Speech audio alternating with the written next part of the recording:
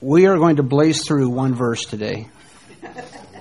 We're going to blaze through one verse. I didn't intend to blaze through one verse because I have several on the scripture sheet, and then I started reading one of them, and I'm thinking, this is so full of good stuff. So I'm just, fair warning, I think it's all relevant, may not be, I don't know. I was drinking a lot of coffee at this point.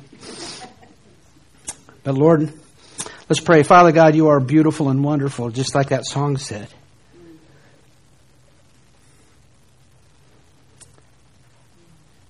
And you do have a strong hand.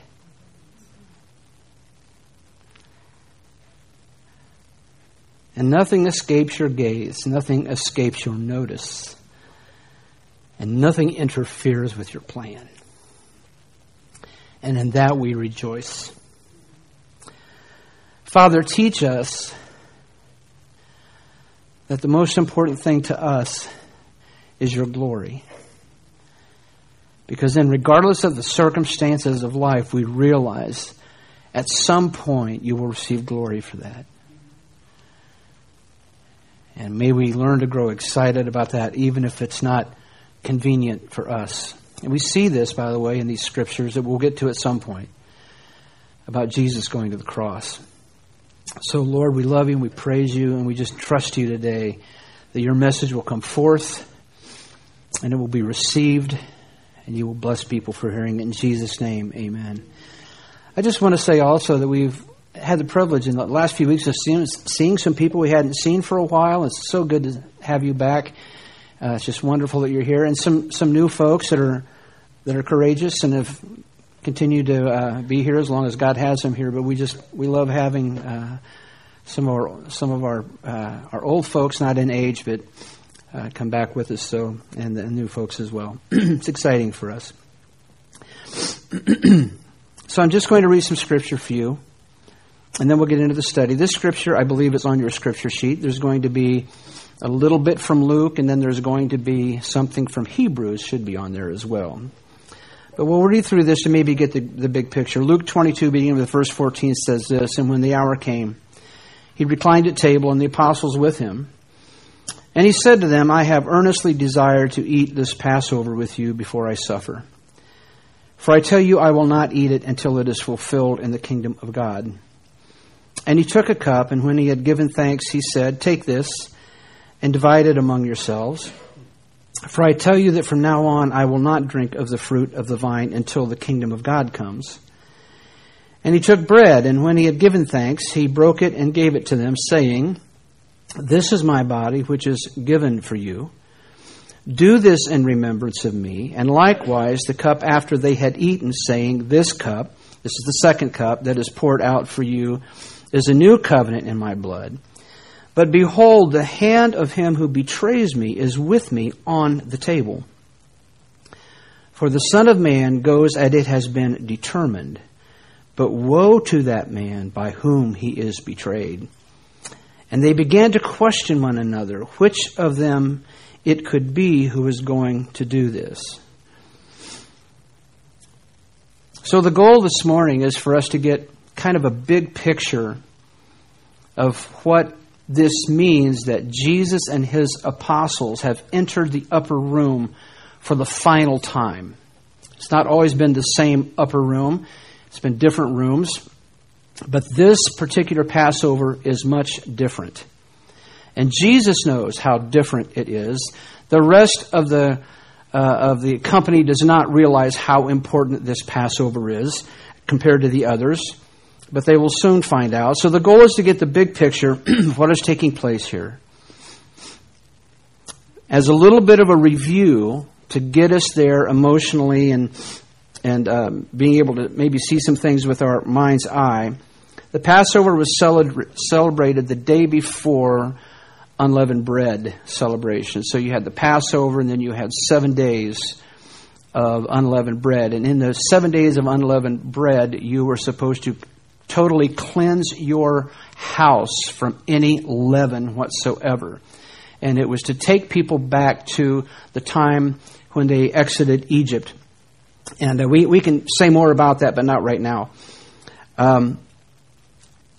We have, coming up on the 29th of December, our communion service.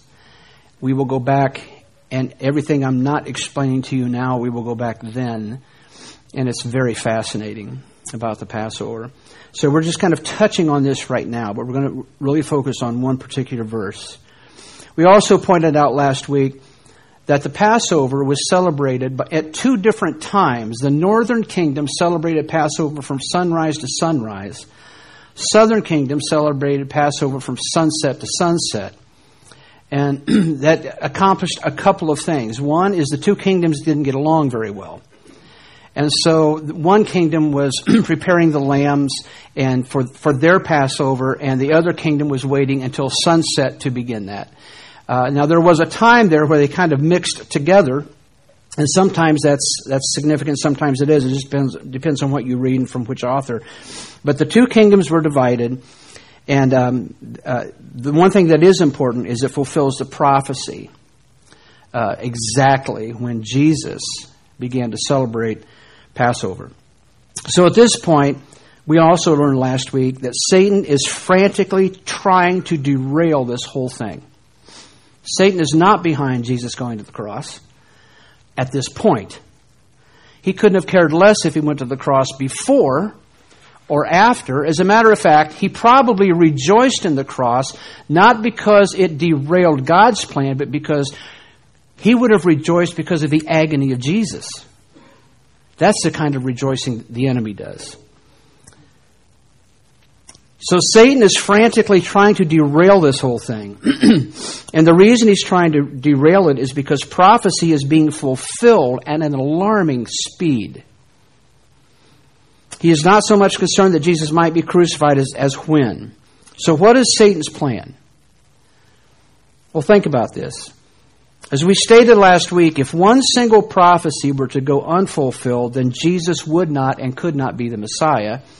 And in Satan's small mind, at the very least, he could have disrupted the plan of the Messiah as long as he didn't fulfill that prophecy. So if you are God's enemy, all you really have to do is interfere enough in these events to either preempt or delay the moment of the crucifixion. Once again, much of this comes down to timing. If you remember last week, we talked about Jesus appointing John and Peter to go and prepare the Passover.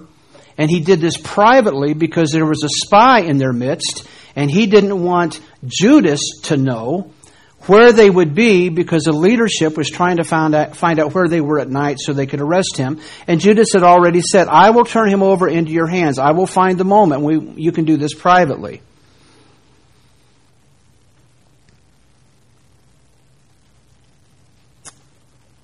It is important to remember that God is not frantic.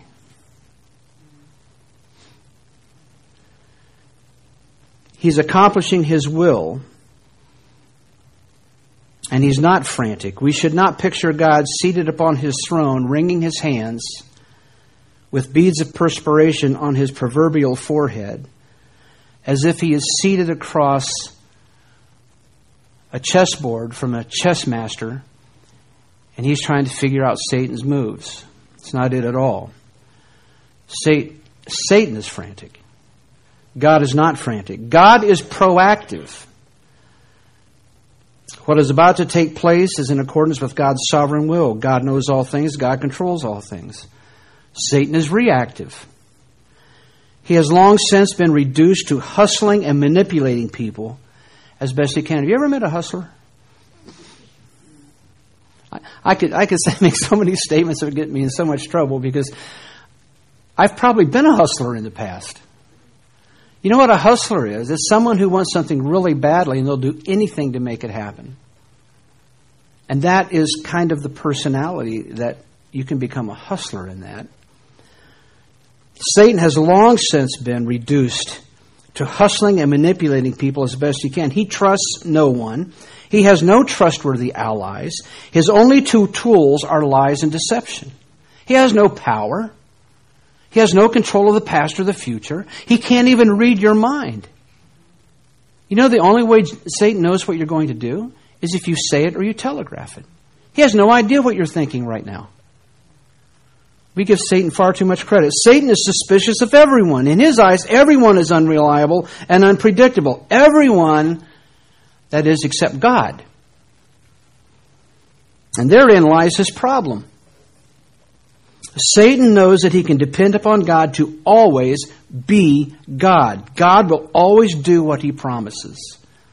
Satan can look at the promises of God, and Satan knows that those promises are going to come true. He can count on that. He can count on nothing else. So let's let that sink in for a moment. Satan knew and still knows that God keeps his word and God never changes.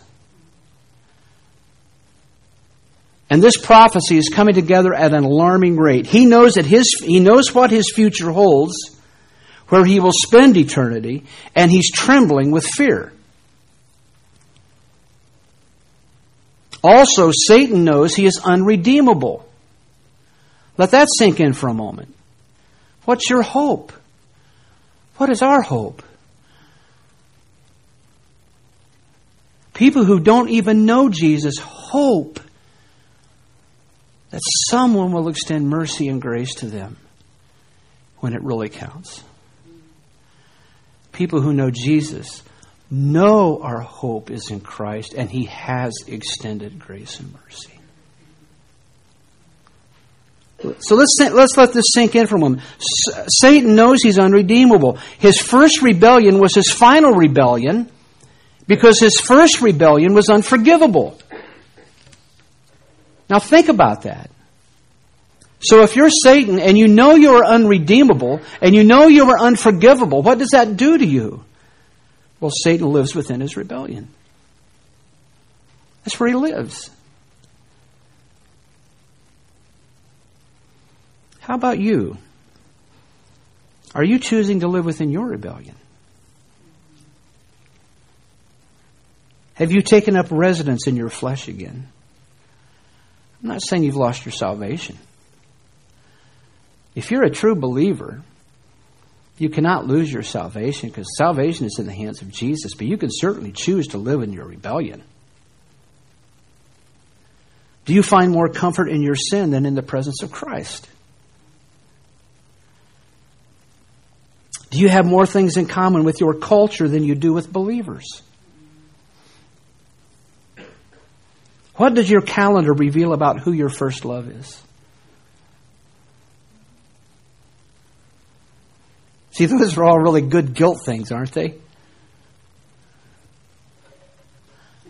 But it's so true, right?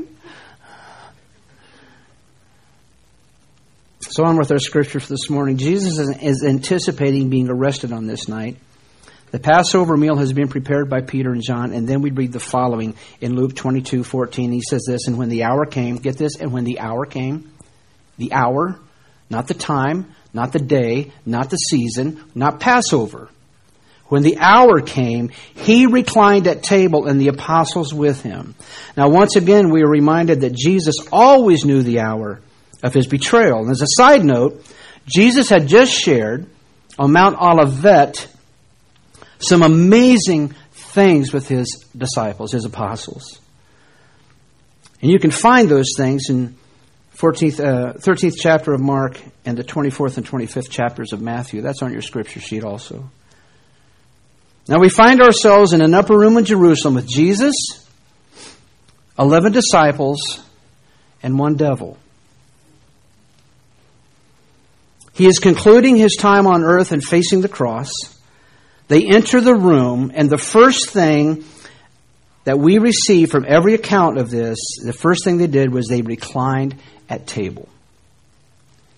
Now, traditionally, people would lie upon some kind of a pillow. The table was maybe just a couple of inches, a few inches off the floor, with one elbow, lean on the pillow with one elbow, facing the table, and your feet are out behind you as far from the table as you can get your stinky feet, because they were stinky feet back then. They were very unclean. You didn't go home and hop in the shower. And Jesus makes a following startling statement. And this is the scripture where we're going to spend the rest of our time. Luke 22:15 says this, and he said to them, I have earnestly desired to eat this Passover with you before I suffer.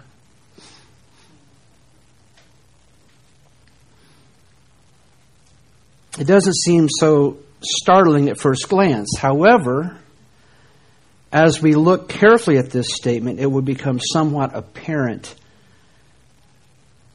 that Jesus was kind of speaking in code and giving them the big picture of what was about to take place. So the first thing we notice is this statement is divided into two distinct parts. The first part expresses to them how important it is that he is with them at this time.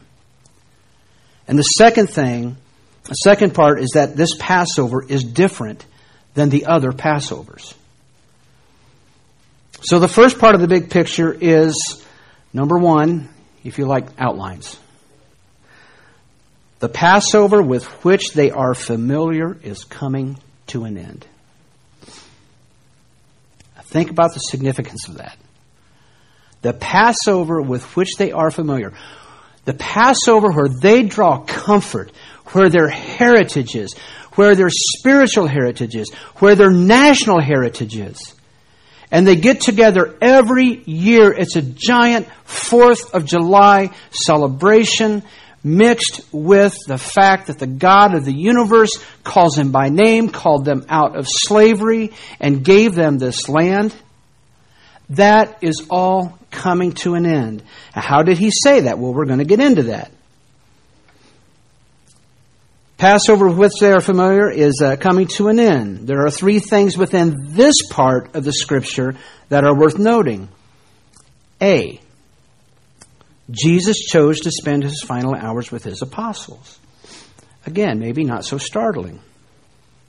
But listen again to verse 15. And he said to them, I have earnestly desired to eat this Passover with you.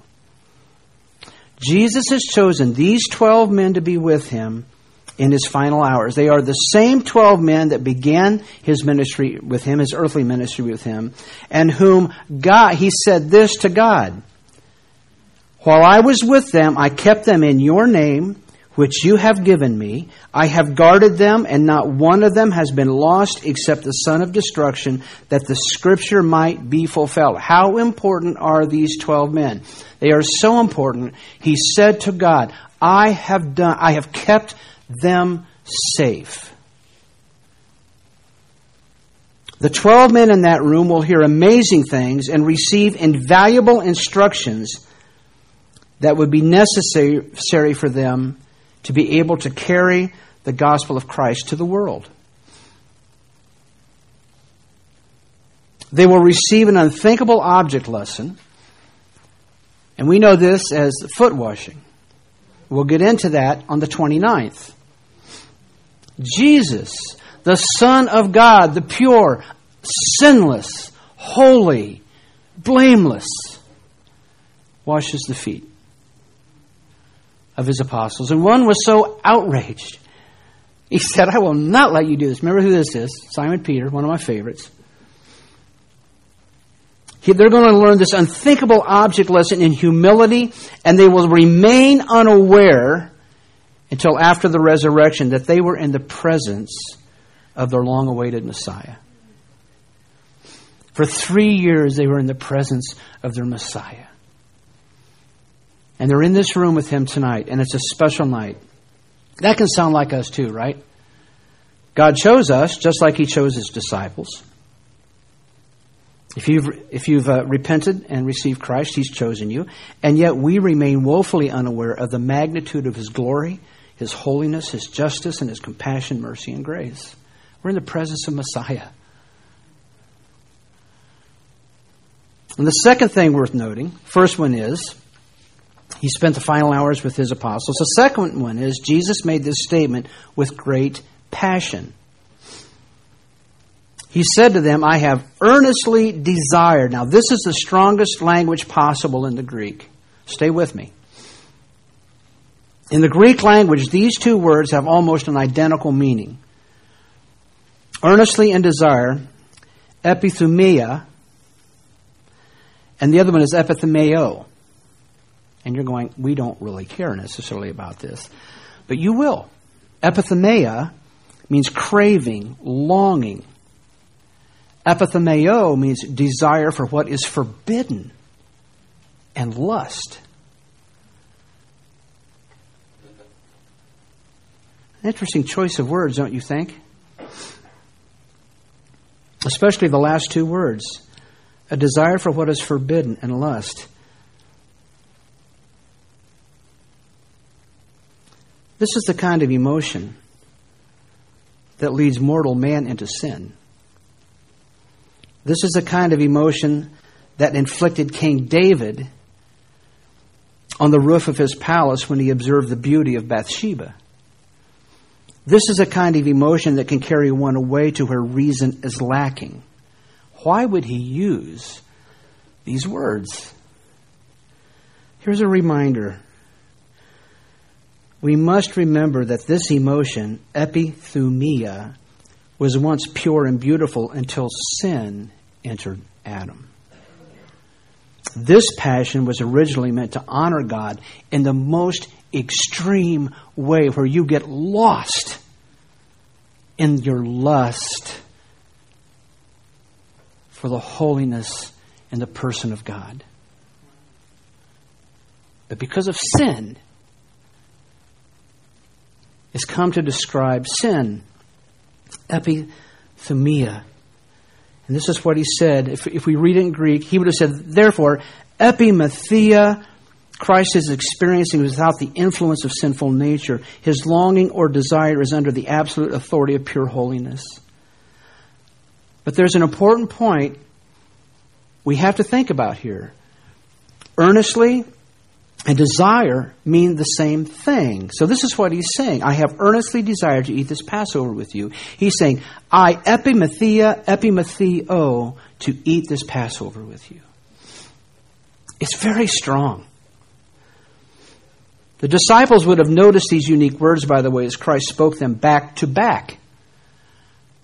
Here's our translation. I really, really, really, really, really want this. That's our translation. To the point that I'm willing to sin for it. That's what this translation is. I really want this, even if I have to sin to get it. Of course, that's not what Jesus was saying, because he's holy. I have longed for this time with you. To the point I'm consumed by it. New Living Translation says it this way. I've been very eager to eat this Passover meal with you. The Message says this. You've no idea how much I have looked forward to eating this Passover with you. They both fail in meaning. There's one more important thing found in this brief scripture. I said as I was halfway through preparing it, I have earnestly desired to eat this Passover with you. This one. If I had been one of the apostles and astutely aware of every word Christ was saying at the time, which I would not have been, I might have asked, what do you mean you have earnestly desired to eat this Passover with us? What makes this Passover so special? Past tense makes a lot of difference. I have earnestly desired to eat this Passover with you. Jesus may have responded, I've already told you why this Passover is special, had you been listening, because we do indeed find the answer in verse 15. Let's read the whole verse. I have earnestly desired to eat this Passover with you. What? Before I suffer. He's talking about the cross. Before I suffer. Now put this together. Epimetheo. To spend this time with you before the cross.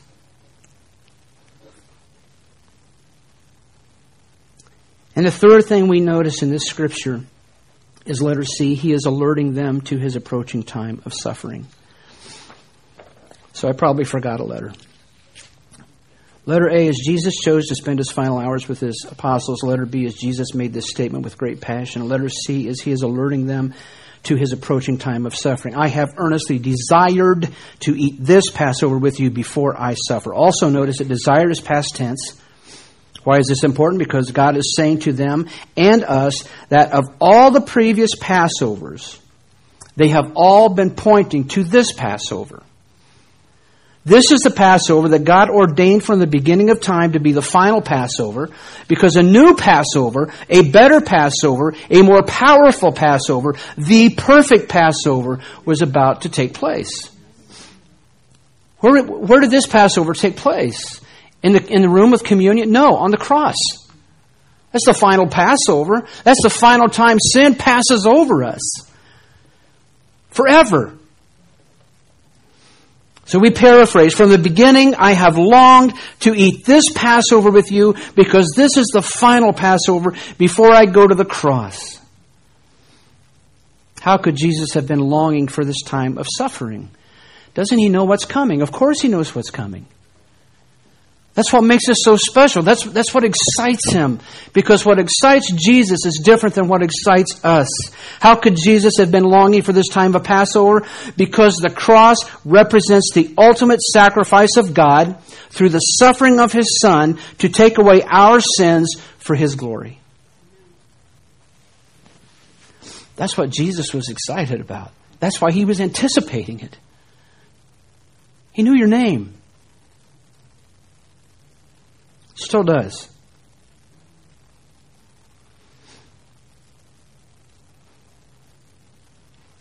So the first thing Jesus says is the Passover with which you are familiar is coming to an end.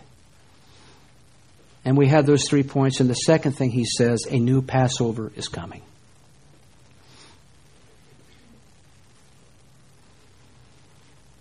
Luke 22:15 is proclaiming that Jesus is going to the cross, and in so doing will become the new and final Passover lamb. Now, they did not understand this.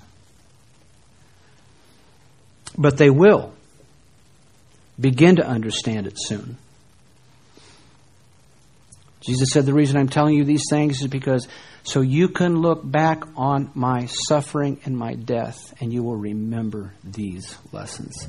Every one of us is now looking back on the suffering and death and resurrection of Jesus Christ. We have the Bible before us to help us understand these things.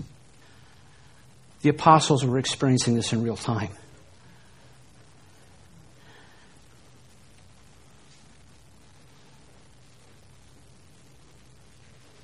The question might be, do we understand it 2,000 years later?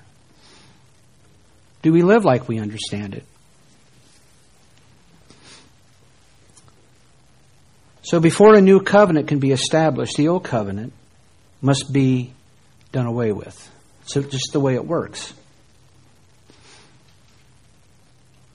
The author of Hebrews deals with it this way. In Hebrews 8:13, he says this, in speaking of a new covenant, and he's talking about Jesus, in speaking of a new covenant, he makes the first one obsolete. And what is becoming obsolete and growing old is ready to vanish away. It makes me feel old.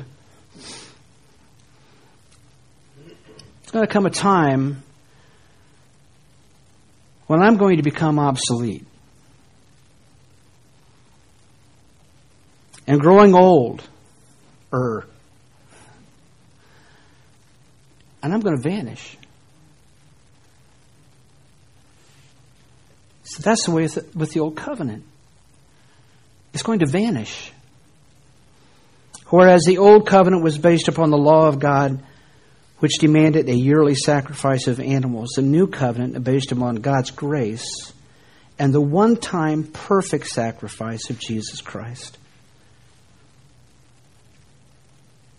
Whereas the old covenant was administered by priests who were imperfect and sinful, the high priest of the new covenant is whom? Jesus Christ. He's the sacrifice. He's the high priest. He's the king. With these wonderful things in mind, I would like to close our time this morning by reading from the 10th chapter of Hebrews. Because I thought about, let's compare the old and the new covenant. And what I found out is the Bible says it better than I do. So you have that on your scripture sheet.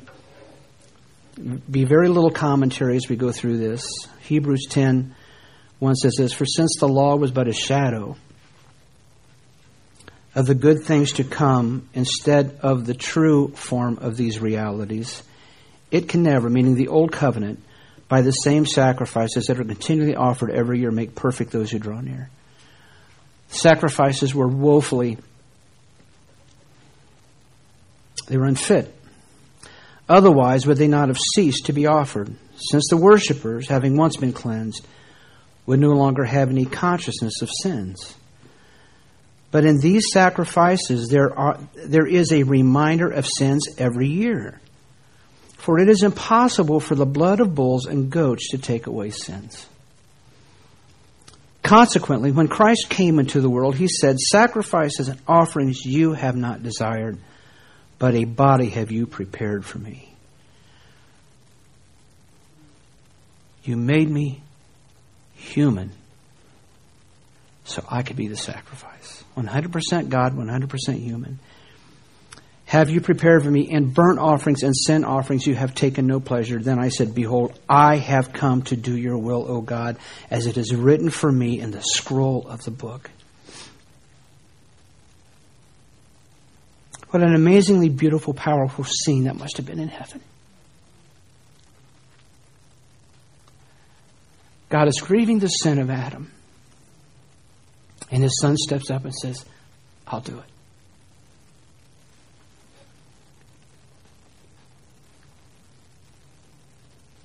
When he said above, "You have neither desired nor taken pleasure in sacrifices and offerings, and burnt offerings, and sin offerings. These are offered according to the law." Then he added, "Behold, I have come to do your will." He does away with the first in order to establish the second. And by that will we have been sanctified through the offering of the body of Jesus Christ, once and for all. And every priest stands daily at his service, offering repeatedly the same sacrifices, which can never take away sins. But when Christ had offered for all time a single sacrifice for sins, he sat down at the right hand of God. I am in Christ, he is in me, together in God. For we are sealed with the Holy Spirit, seated with Christ Jesus at the right hand of the Father in the heavenly places. And the Holy Spirit also bears witness to us. For after saying, "This is the covenant that I will make with them after those days, declares the Lord, I will put my laws in their hearts and write them on their minds." Now, you may run out of time, run out of space for scripture here, but I'm going to go on for a few more, okay? "I will remember their sins and their lawless deeds no more. Where there is forgiveness of these, there is no longer any offering for sin. Therefore, brothers, since we have confidence to enter the holy places of the blood of Jesus by the new and living way that he opened for us through the curtain that is through his flesh, and since we have a great priest over the house of God, let us draw near with a true heart in full assurance of faith, with our hearts sprinkled clean from an evil conscience and our bodies washed with pure water. Let us hold fast the confession of our hope without wavering, for he who promised is faithful." Our sacrifice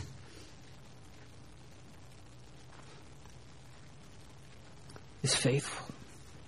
And let us consider how to stir up one another to love and good works, not neglecting to meet together as is the habit of some, but encouraging one another, and all the more as you see the day drawing near.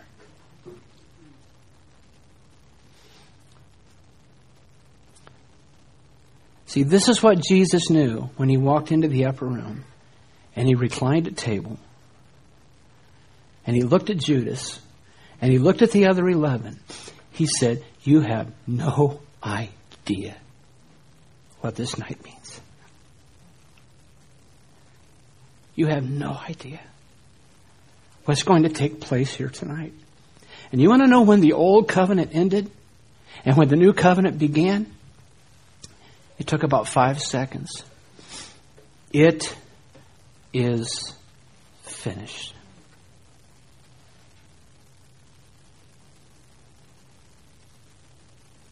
And the veil in the temple was torn from top to bottom.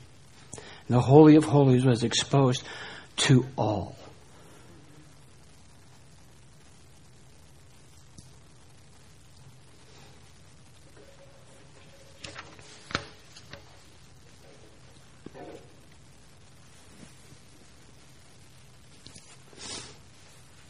I think for most of us,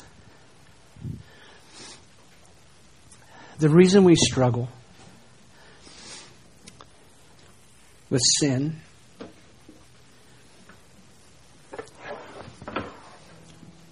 is because the God we worship is too small. For some reason, we have a view of Jesus Christ as a Hollywood actor who is emotionless and passionless.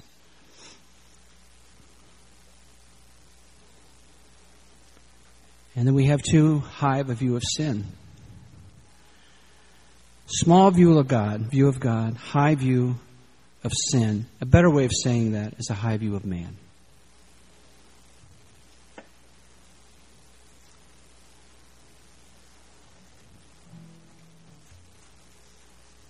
And there is no hope unless God has called you to pay close attention to Him, either this morning or a previous time. And He's brought you face to face with your sin. And He's helped you understand that there's one way, only one way, that true hope is even in your world. And it's not through what we can do. By the way, when Jesus said it was finished, everything ended in the Old Testament. Ceremonies, feasts, sacrifices. He said it's all gone. It's all done. How do we relate to that? A friend of mine once said, some of us have a hard time loving God because we're having an affair with the church. Church can't save you. Traditions cannot save you. Christmas cards can't save you. It's just Jesus.